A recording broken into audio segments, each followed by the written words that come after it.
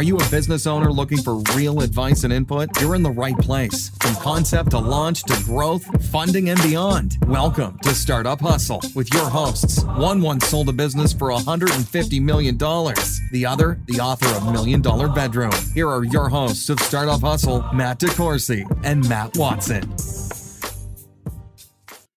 Hello, and welcome to episode 2 of Startup Hustle. I'm your host, Matt DeCoursey, here with my co-host. Am I the host or the co-host? Let's do a Rochambeau real quick to see who wins. Ready? Paper beats rock. Looks like DeCoursey is the host of this episode. So Matt is the host and Matt is the co-host. Is that what you're saying? Yeah. All right. So Matt is definitely the host. So this is Matt Watson. And this is Matt DeCoursey. And if you can figure out who's who, congratulations. Yes, good luck with that. I want to point out as well that Matt Watson wants to, what did you want to name the podcast?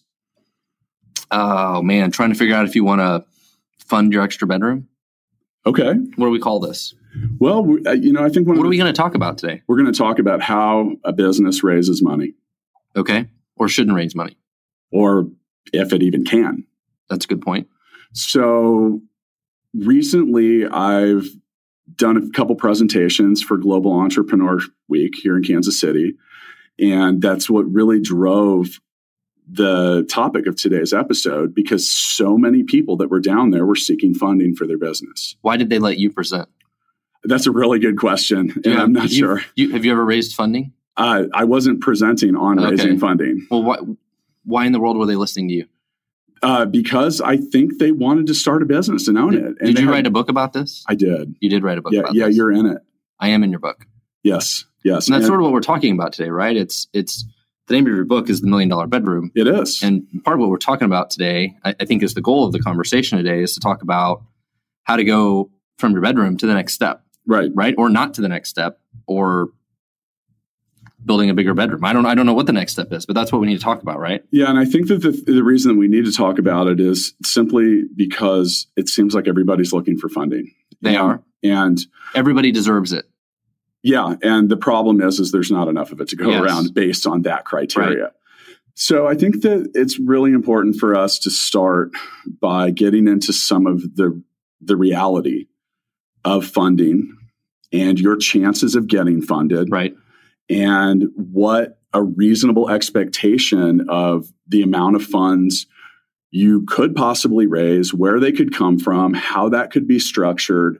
It really goes on, and including all the way down to how you're going to present your idea to the people that you want to collect money from. So where do we start?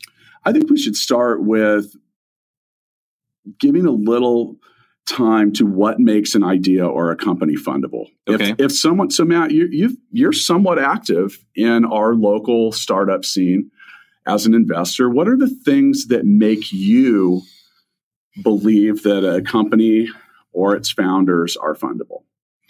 So I've done a few angel investments. I'm not necessarily looking for more of them, so please don't contact me later. But if you're listening to this necessarily, but some of them I've done through angel groups. So where we're at in Kansas City, there's Angel Capital Group, there's Mid-American Angels, there's some other different groups like that, which are great from an investor perspective to work through those, because they help filter all the ideas down to the best ideas. And then as a entrepreneur that's trying to raise capital, those groups are very helpful as well, because you can go to one group, and if you can win them over, you can potentially get a bigger check instead of chasing a whole bunch of people around.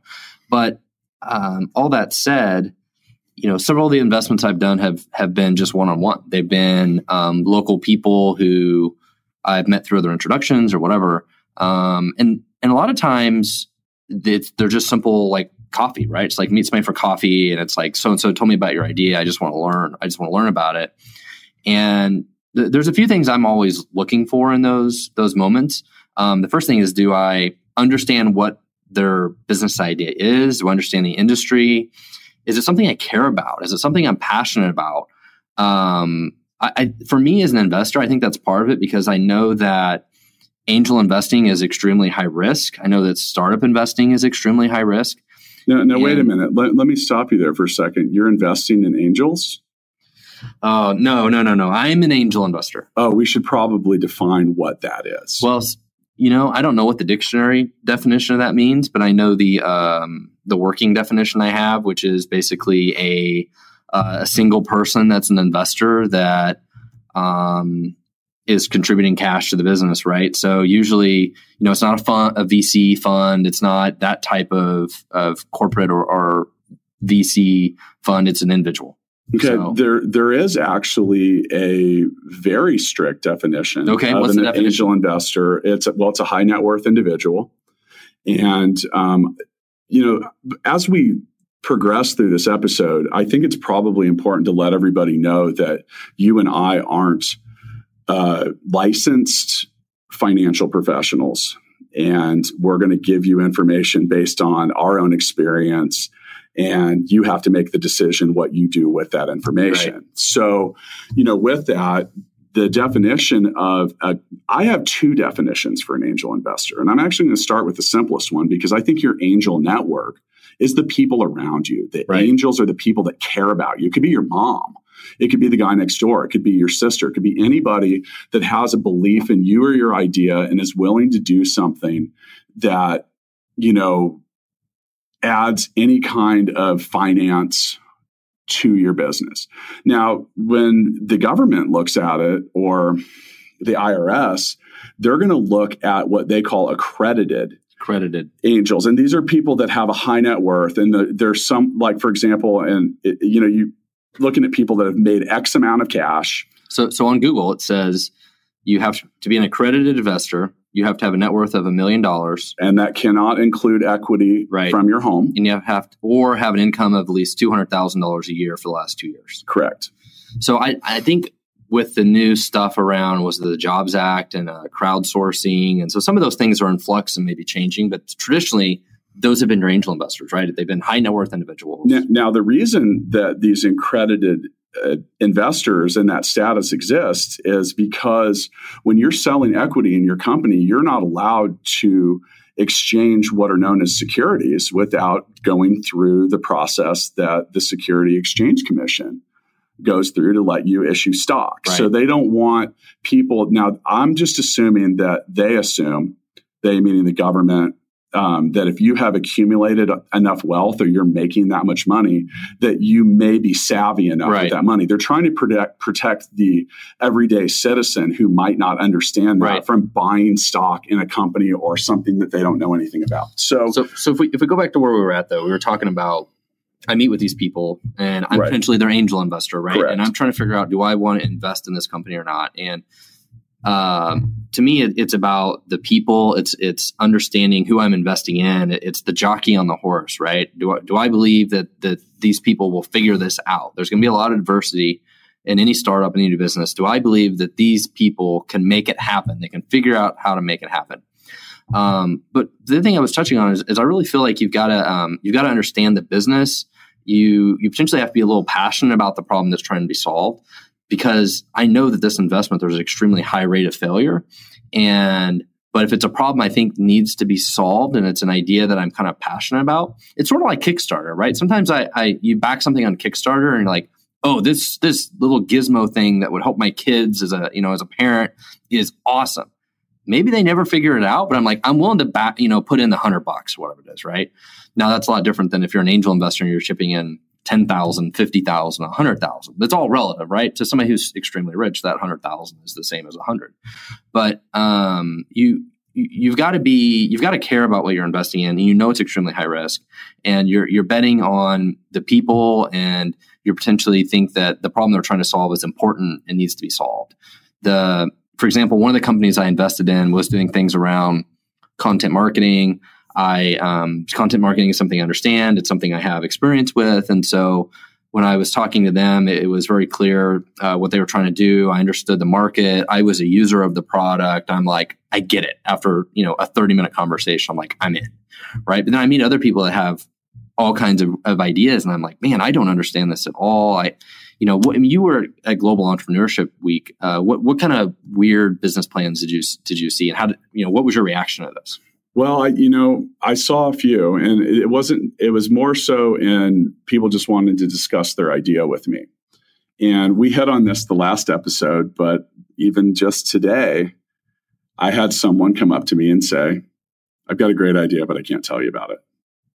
And I literally told the guy, I said, cool, let me know when that changes. Because I don't have time to discuss this That's right a now. great way to get funding, isn't it? Yeah, it's great. That is the best I don't even know what he wanted because I actually didn't continue the conversation. If you want to get funding, that's how you do it. Yeah. And I have the best idea in the world. Give me all of your money, and I am not telling you about it. I think I had a lot of people that wanted to pitch me on an idea, and they didn't have anything written down. They didn't have any idea or plan, and they definitely did not have any experience. Right. And that's one thing I think is pretty important. If you're trying it, so what makes a business fundable? And you mentioned the jockey versus the horse. All right. So and let's define that, because if you're betting on the jockey, you're betting on the people that are associated with the project being able to steer that horse towards a first, second, or third place finish. And the other way around, you're more entranced in believing in the product itself and hoping that the people on the horse will be able to just make it run straight enough to get to the finish line. Now, hopefully you get a little bit of both, and hopefully you have a little bit of both. But I think that the thing that really blew me away was how many people that had no, so last night I did a presentation about startups for non-tech founders. And I had literally a room full of people that wanted to start technology companies that had no experience at all with technology. And some of them were trying to raise as much as $650,000 for a seed idea. Let's actually stop there for a second, because if you have no product and you have nothing but an idea and a piece of paper, you're a seed stage business. So we wanted to discuss when, how, and what makes a company fundable. Well, you're going to have, and I told my group this last night, you're going to have a much easier time if you have anything. Right. Traction, customers, a product. Anything. I mean, like, you're trying to raise money and you don't even have a simple landing page for your website. That doesn't make any sense. Email address, a business card. That's a hot button for me as well, as when people give me a business plan and they don't even have an email address set up at the domain that they're trying to pitch me on. Well, but so how much effort should they put into it, though? I mean, should they spend all of their time writing a 50-page business plan, or is that too much? That drives me crazy too. If you're a seed stage or a concept business and you're trying to get my attention, you have like 1 minute. I agree. I mean, when I do angel investments, I go to these group meetings or I meet with individuals that are local. Yeah, I mean, it's a couple minutes, right? It's like what's dating. The pitch? Yeah. I mean, either I get it or I'm not. Yeah. And I'm going to make that decision really fast. Now, if I make the decision of like, I'm interested, then I'm going to dig in more, right? But I've decided I'm interested or not interested probably in that first minute. I mean, it's dating, like you said, right? And if you can't make your point and you can't convey the message for whatever it is that you're selling on the front, not even the front and the back, the front of one piece of paper, then it's too complex. You need to simplify. You need to. I'm not going to read that. Yeah.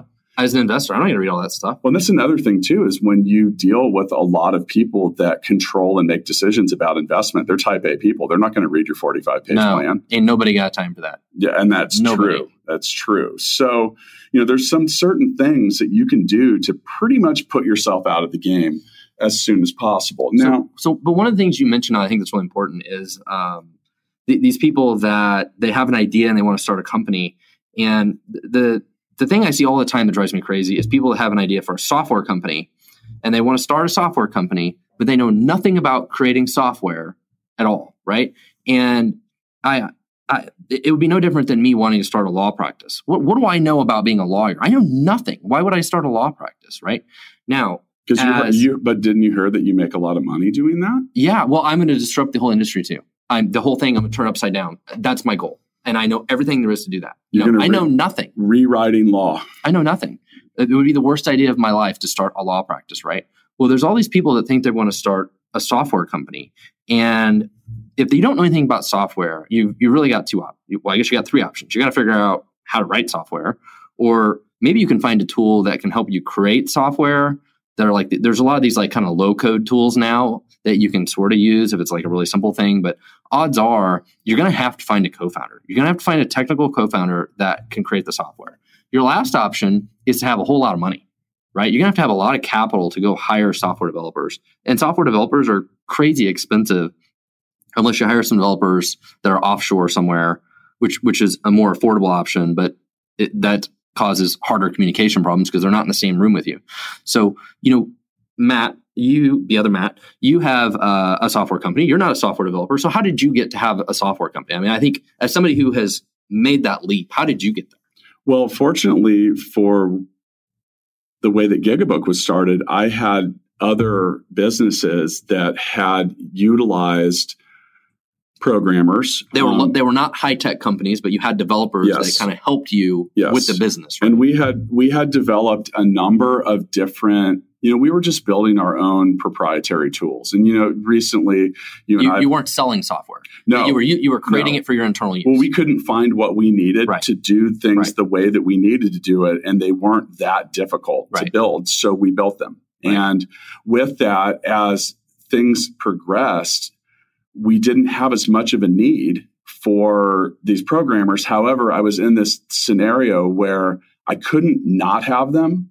But if I did have them, in order to keep them, I had to give them full-time jobs because adults that support families and wives and have house payments typically don't want a part-time gig, and at least not the good people. Mm-hmm. So I had this, what I refer to as excess capacity, and I was able to start retooling and repurposing some of the things that we had built. Like we had built calendars for keeping track of our marketing, and we had done reminders to remind us when to ship You're trying to solve your own problems. Right. Well, we tried to take the Legos and put them back together and build something different. So I had a history with that, but I have had to teach myself a really, really large amount of things along the way just to be able to communicate with them and understand. I've been very reliant on having other people build the technology, write the code and stuff like that. Now with that, I'm not just passively sitting there and watching them do it. I'm able to do what I like to do the best, which is things like sales and marketing and get the message out there and talk to people about what we do.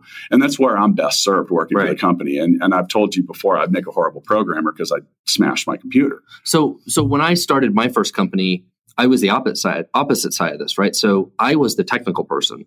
The way that my first company got started was who became my non-technical co-founder was looking for a technical co-founder. That's how I actually started the business. It wasn't my idea at all to start the company. The other guy was looking to solve some problems. He was going around to people he knew and said, "Hey, do you know a software developer that could help me?" And ultimately, that's how him and I got connected together and started the business. I was that technical co-founder. So point being, there are multiple ways to start a company. And especially if you're starting a software company, I, as the technologist, didn't have the business idea, but somebody else did. And by them seeking me out, was the two of us together were able to make it happen, right?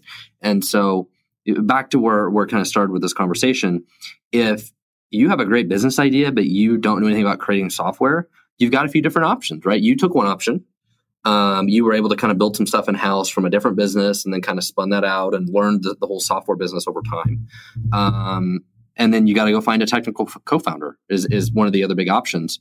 And that's how I got found. Like I was not the entrepreneur. I was just the technical co-founder. And at the time I was 22 and had no idea what I was doing in any way, shape, or forms. And where were you working at the time when that occurred? I was actually working in a medical laboratory writing software is where I was working when I started my first business. But yeah, you just got to get started. And I think that's something that I said about 5 times last night during the presentation and I think Matt really hit a good point there. You have to start, even if it's terrible.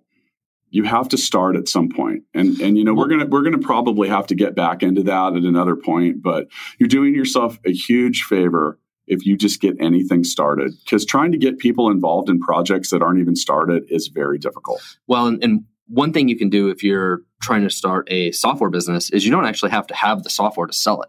I know that sounds crazy, but you don't. What you can do is create mock-ups of it, right? Open up Photoshop or some tool that'll let you create what the software should look like and the functionality it should do. And there's really cool tools that exist to do this stuff right now. And mock up what you think the software should do, and then potentially go meet with your customers and validate the idea and get feedback. And potentially one of them would even fund it. Say, yeah, I'll give you the $100,000 to build this product. If you can build it, go figure it out. Now all of a sudden you've got somebody that's willing to pay for it, which makes it even easier to raise capital as well. So sometimes it's back to the hustle, right? That's kind of our whole mantra. It's that hustle of like, if you can't create the software, the next step is designing it. What is it supposed to look like? Validating it. Take the next step.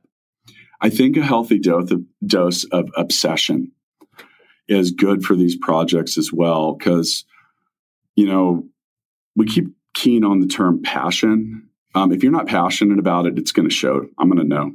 I can tell. I can tell if you're not passionate about your idea.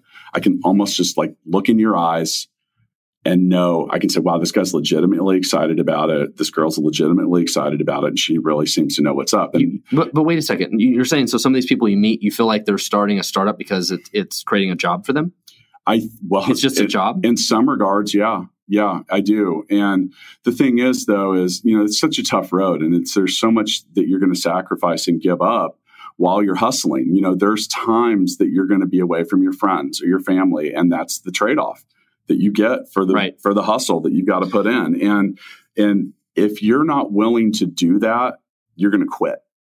And therefore that passion, if I'm investing in something or getting involved in something as an advisor or whatever I'm doing, like that's important to me. Like I want to know that you're going to be able to get past the rough points. Right.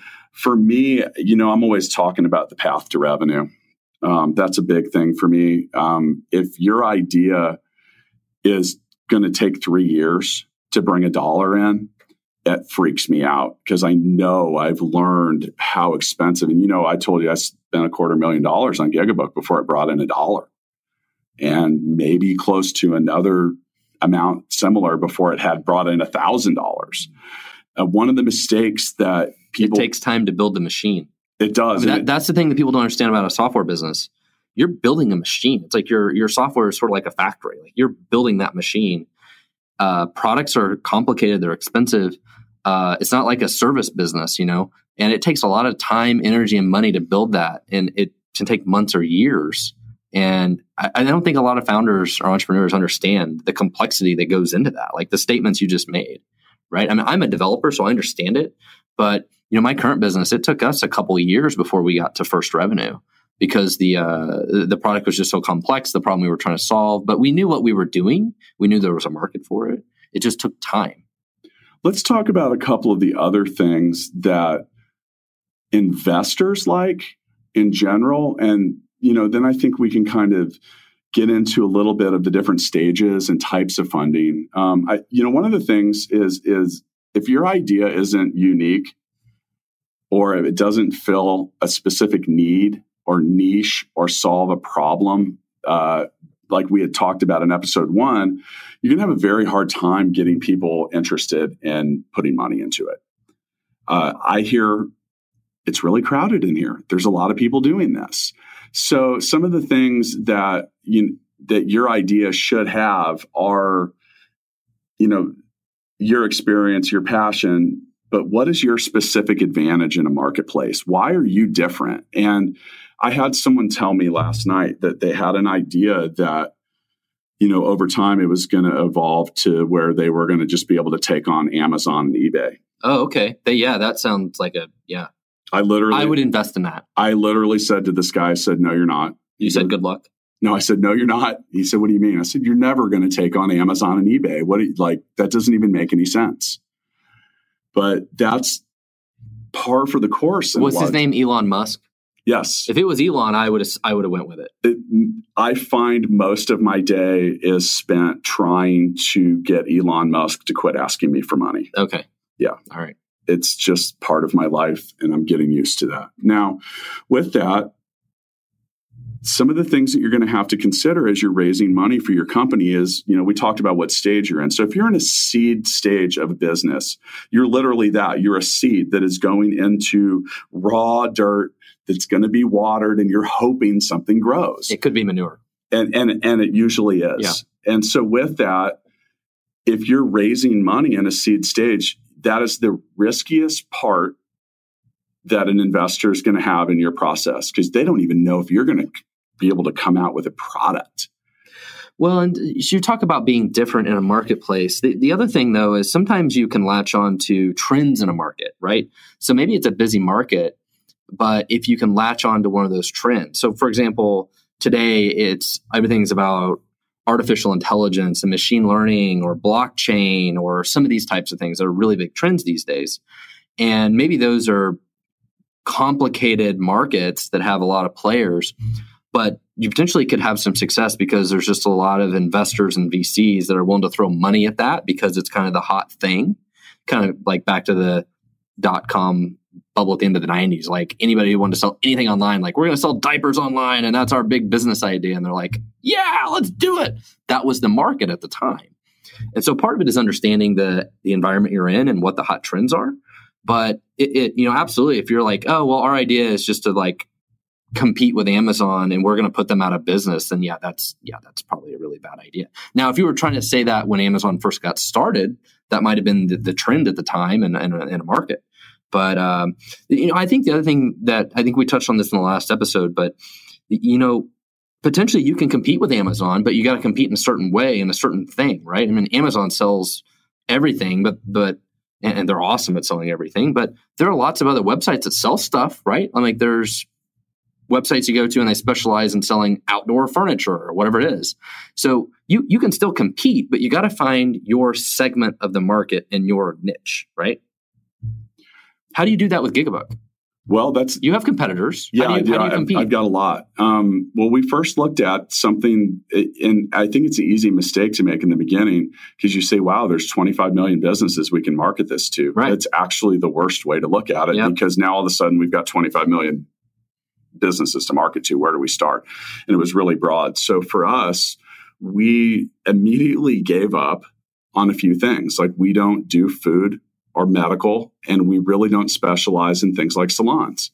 And that's the number one thing when people say, oh, they hear about Gigabook and they say, oh, that'd be great for my friend's hair salon. Yeah, it really won't be. Right. Why? Because I've got big box competitors that specialize in just that. Right. So the way we differentiate ourselves. You let them have the market. Yeah. You give them that market. We immediately surrendered. And like with food, we didn't want to compete with OpenTable. Right. Yep. That makes total sense. Who was purchased for $1 billion. Why would you? Yep. They won. Right. So, give up on that. And we then looked at this really long tail, meaning like these really niche type businesses that were probably never going to have a booking platform that was going to meet their needs. So we decided to become highly customizable. Right. And we service the places that can't get what they need from industry-specific booking platforms. Now, with that, our strength is our weakness. As you're well aware, there's a lot of things in Gigabook, and sometimes that freaks people out. Right.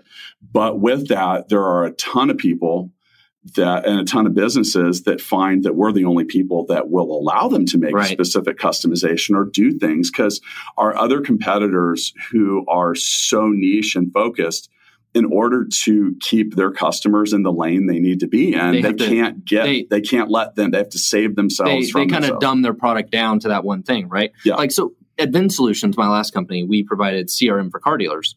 And you could have used Salesforce.com or any of these other CRM products, right, in a car dealership, but they weren't designed for a car dealership. They were designed for any random thing. And really all we did is made a product that was totally focused on car dealers. We didn't sell to anybody that wasn't a car dealer. And that's what allowed us to own that market, is that specialization.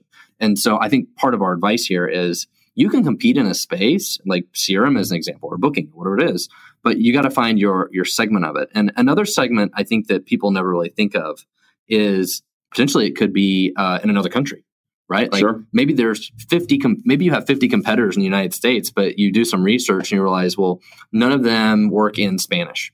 Why don't we rewrite the software in Spanish? We'll sell to all of South America and Mexico and Spain and all these other places. And that's our market. And nobody else is focused on that market, right? It's funny that you mentioned that, because it brings me to something that, you're always trying to, I tell people you should try to always have a list of all the different ways that your platform or product can generate revenue. And you talk about expanding outside of your specific country. Well, not having a plan to do that can do things like, for example, Gigabook at first would only take 9-digit phone numbers. And it was immediately a problem everywhere, but places that did 9-digit phone numbers. So there were so many places that phone numbers could go in and formats that it could come in. It was actually a really big undertaking for us to be compatible to be used in Dublin and then wherever. And then I'm going to guess you made it so that your software allowed other phone numbers, and then all your customers in the United States hated it.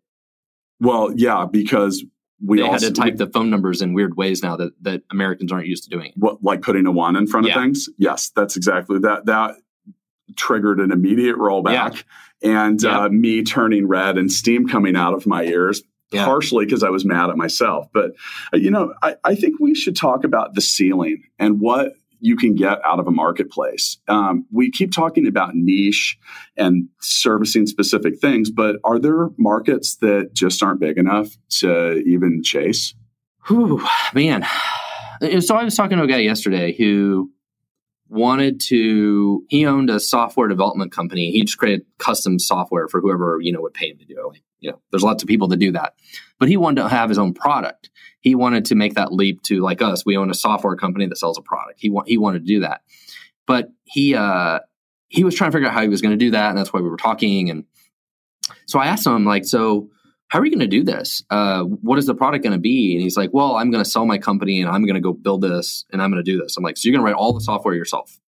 So how complicated of a product can you actually build without raising a bunch of capital and hiring a bunch of developers? Are you going to build something you can sell for like $50 a month or something? What is it you're going to build? And I think that gets into your question, right? Is the complexity and how much, the size of the market, the size of the product, and can you build that and fulfill it? And that was his problem, is trying to figure out, like, what can I build? Because obviously there are things you can build, and it's like, how many people will buy this thing, right? And, you mentioned Gigabook, and there's like millions of potential customers. My product, Stackify, our audience is millions of customers, and we have customers in 50 different countries.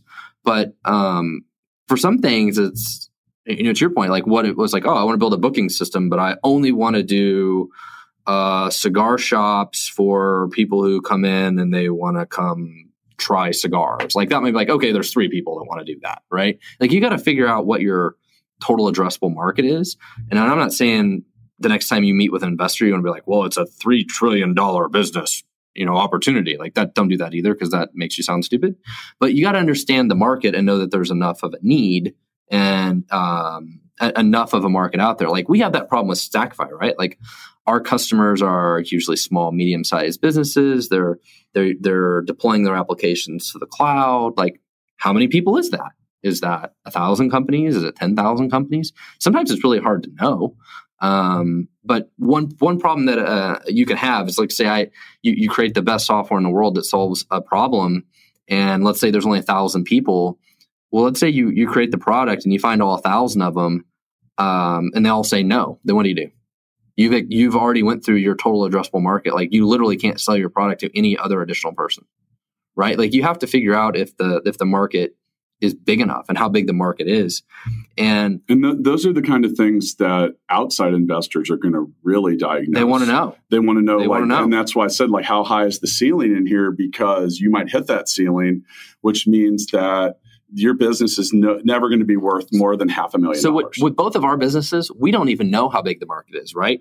Because it's impossible to get a name of every potential customer. Now you take Vin Solutions, for example. Our customers are car dealers. It's pretty easy to get a list of car dealers, right? Like, how many Ford dealers are there? How many GM dealers? You could hit the end of that list. You could get we knew exactly there was 22,000 franchise dealers, and maybe the bottom half of them were in rural markets or something, and we would focus on them or whatever. But the point is, we knew exactly who our customer base was. We knew how big it was. That can also work to your advantage when trying to explain how effective your business has been at capturing market share.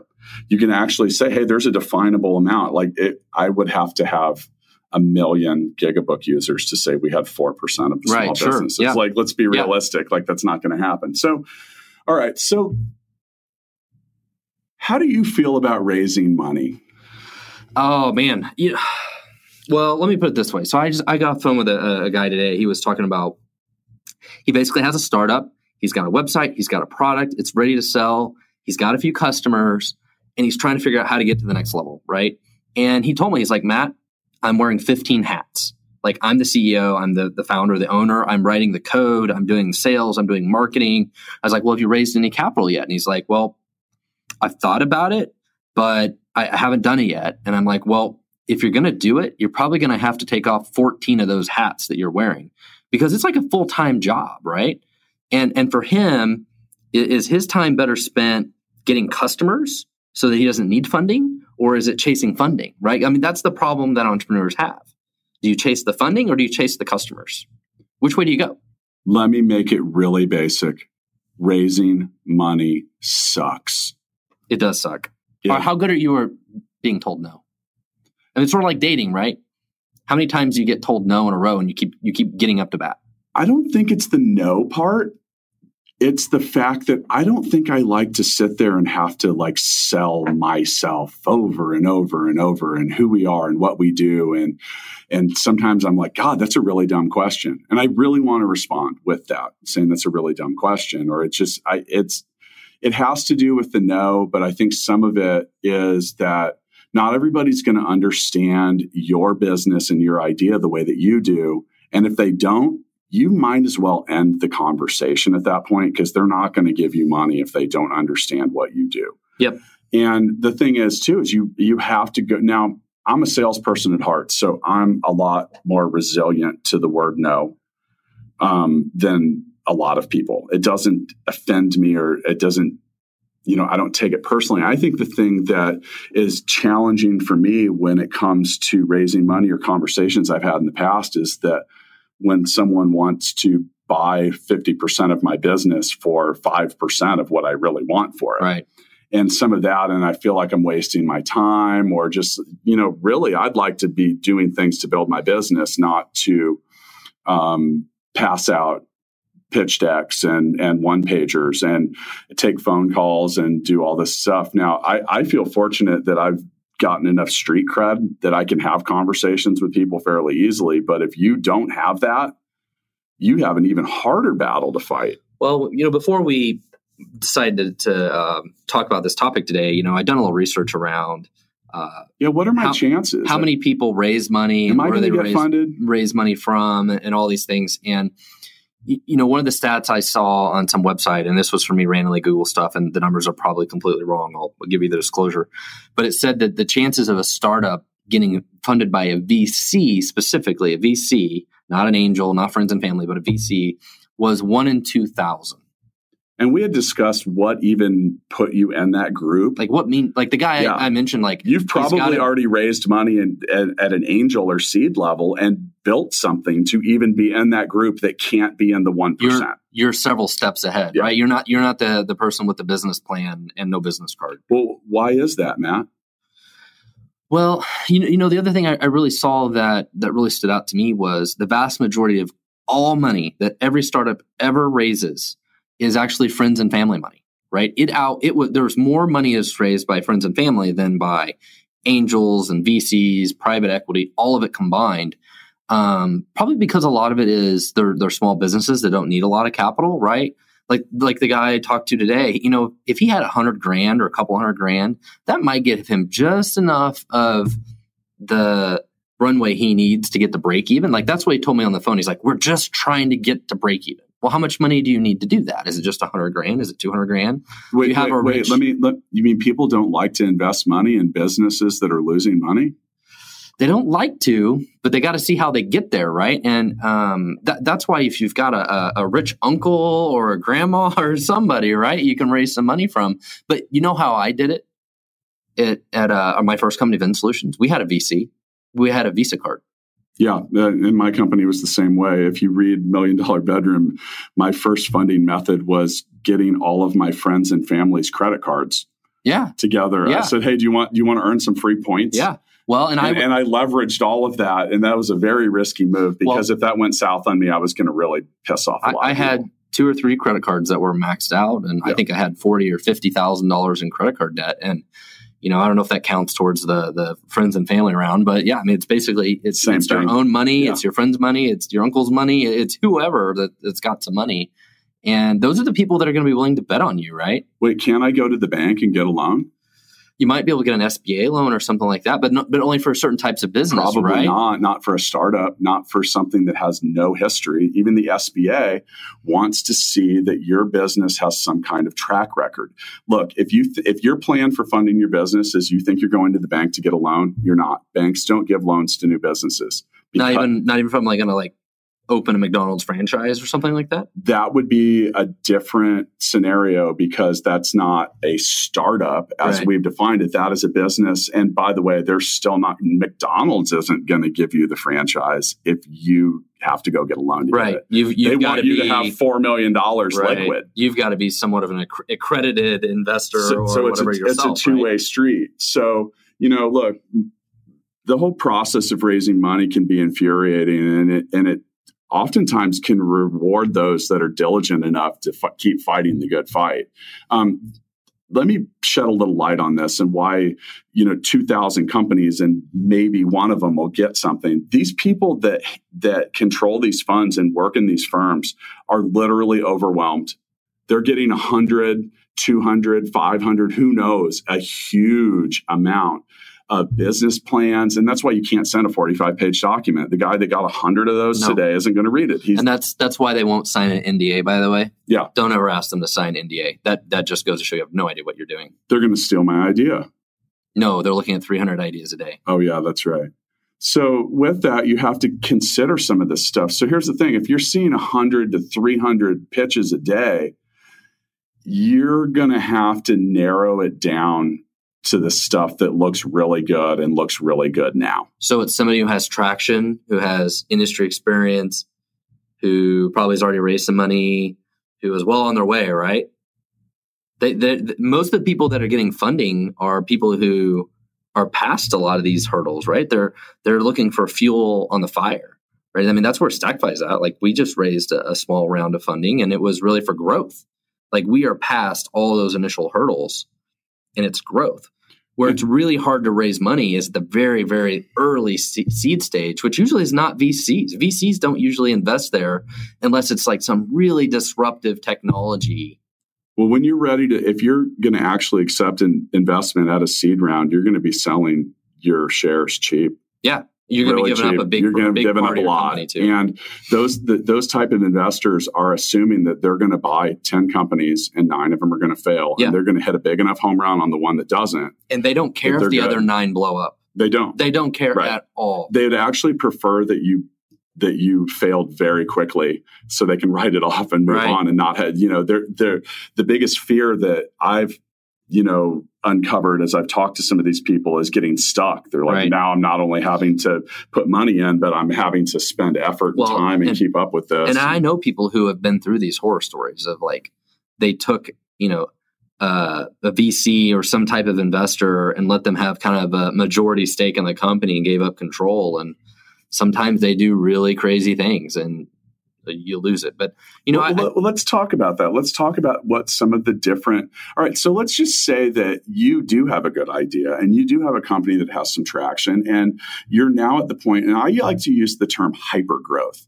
You're raising money because what you've done is shown to be repeatable, and it is just not possible for you to grow and accumulate money fast enough to really light the torch on that, and put you into this hyper speed growth pattern. Right. And I hear a lot of people say, oh, I don't want to, I'll never take investment money. Well, you're not that smart if you're turning it down at that point. I have a great example of this. So there's a local company here that I'm talking to about potentially investing in. And I'm mostly investing in because I know the founders. I've worked with them before.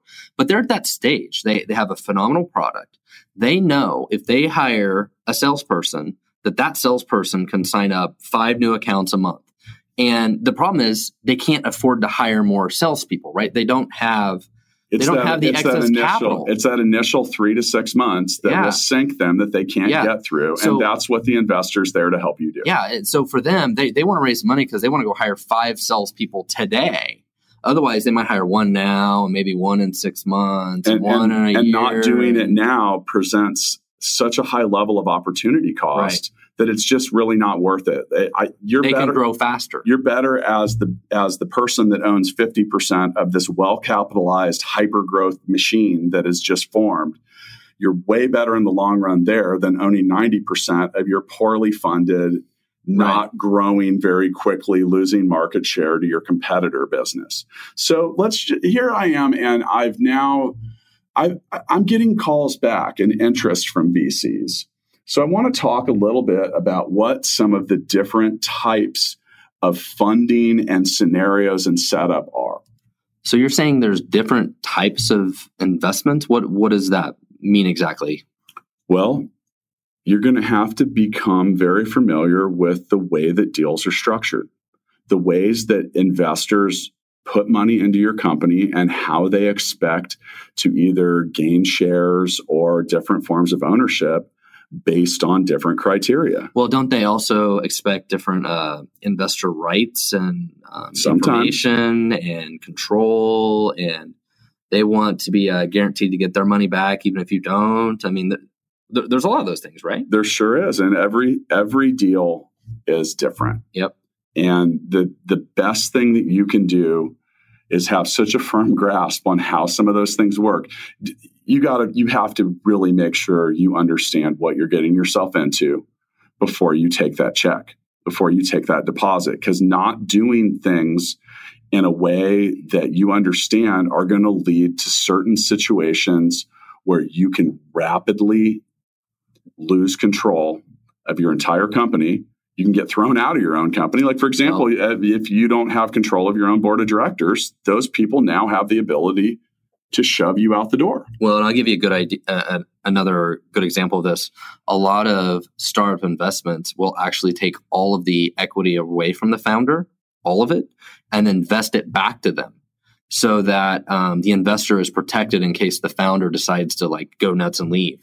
So sometimes you give up everything and you're basically earning it back. And so, you got to watch out to what kind of deals you're getting into there. So what are some of the basic instruments, though, that people don't understand? Well, I think the thing that is probably the most common and is really my least favorite is the convertible note. So what does that mean? What's a convertible note? A convertible note is a debt instrument that your investor can later convert into shares of your business based on specific timeframes or criteria occurring. Okay. Do you want to know why I don't like those notes? Why don't you like them? They put you in a scenario of debt. You're basically, you just put a lien on your company, and these things oftentimes mature after, say, 24 months, and you better make sure that you can meet the criteria. They're oftentimes driven by time or other rounds of funding coming in. Well, they're usually based on the idea that they're going to convert, though, right? I mean, usually people are using them because they're working towards a Series A or whatever it is. But what happens if that doesn't come? Well, and I think people primarily use them because they don't know the valuation. That's the biggest problem, right? Like, we think we're going to raise $5 million, our company's worth $20 million or whatever it is, but they're doing a convertible note before that, and the investors can get in on the note and basically know, okay, well, when they figure it all out and they eventually get the $5 million, I'll be able to convert into that. But to that point, that may never happen. Well, the problem is you could sell what you think is roughly 20% of your company for a certain amount. Now this time frame expires, or you don't get another round of funding, and now, depending on the way it's written, you could be in a position of liability of literally losing your company. And that isn't always commonplace, but there's other things too that oftentimes are attached to convertible notes, like actually charging interest. Right, sure. And I'm not a big fan of that, because if you're my investor, you're my partner. And that means that you're not running juice. But wait, I'm not your partner. I just want to make money. Well, I just want to invest and make money, though. Then you're not the right investor for me. Okay, all right. So, with investors, you'll often hear the term smart money. I want investors that are also, even if it's not full-time, are somewhat active in helping my business, my idea, or anything I'm doing find a positive result. And that can be through the connections that they have with other people or companies, or, sometimes you might find investors that have investments in other products that benefit from yours and that other product now doing business with each other. So what other kinds of instruments do they need to know, right? There's convertible notes, and there's some new thing called SAFE. Yeah, well, what's a SAFE? That you put money in? Yeah, actually, it stands for Simple Agreement for Future Equity. So it came out of Y Combinator, right? Yeah, and for those that aren't familiar, Y Combinator is it's Google's, right? It's Google's startup school. No, I don't think it's related to Google. It's not. No, it's just it was one of the original incubators. Helped fund it. They one of the helped original fund incubators. It. Yeah. So you can submit your idea to Y Combinator, and it's kind of like startup school, right? And they kind of walk you through it. But with that, they had created an instrument called the Simple Agreement for Future Equity, which accomplishes a lot of the same things that a convertible note does, such as maybe establishing what that equity is valued at later, but it doesn't put the company or the startup founder in a position of debt. So it's not a note. It is not a debt instrument. It's only an instrument to participate in the round. And it will say when money comes in later, we're now in a better position to establish what the shares and equity of this company are worth. And it does still convert into ownership elements. Now, here's the thing. It also can work the other way. If the valuation ends up being a lot lower, it'll often have things like a discount attached to it, which means I can now get that lower valuation minus 15% more. So yeah, I think the SAFE and convertible note are definitely things that people need to know about. But a lot of times when they're getting investment from friends and family or a local angel investor, they're potentially not using any of those, right? No, it's like usually really simple. Send me the money. You're buying 10% of my company for X amount. Yeah. And that is without a doubt the least complicated, most straightforward, right, and often best way to establish ownership in your business. It's just usually not what's going to happen from a more sophisticated or complex investment strategy that comes from someone like a venture capitalist. Well, so I think we've talked about a lot of good things on this episode, and from should you try and raise capital, some of the basics of what an angel investor is, some of the basic instruments of how investments are done. But I think more than anything, I think the key takeaway from this is raising money is a hell of a lot of work. It's complicated. It's a full-time job. Yeah. So should you chase customers or chase money? Or maybe chase your uncle or aunt or grandma or somebody who's got a little bit of money? Well, I told you, I think raising money sucks. So I'm going to get back to work trying to build my business. All right. And hopefully I don't run out of money on the way to doing that. All right, let's get back to work. See you, bud. See you.